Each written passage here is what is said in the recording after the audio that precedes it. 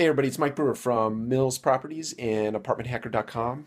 And I just read Eric Brown's post on staffing and how apartment communities are so overstaffed as a result of old thinking and not really taking advantage of the fact that technology is allowing for us to automate a lot of our business. And there's an old maxim or axiom in the apartment space that says or suggests that one per 100 units on the administrative side and also on the maintenance side is the appropriate number of people to run an apartment community.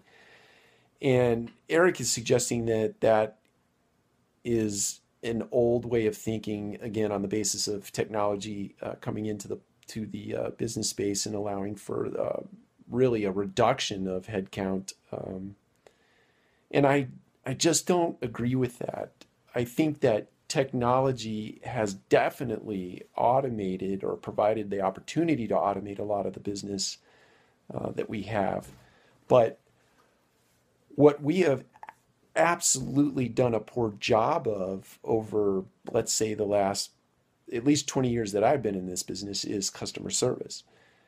That is to say that because we have really adapted ourselves to busy office space or constant,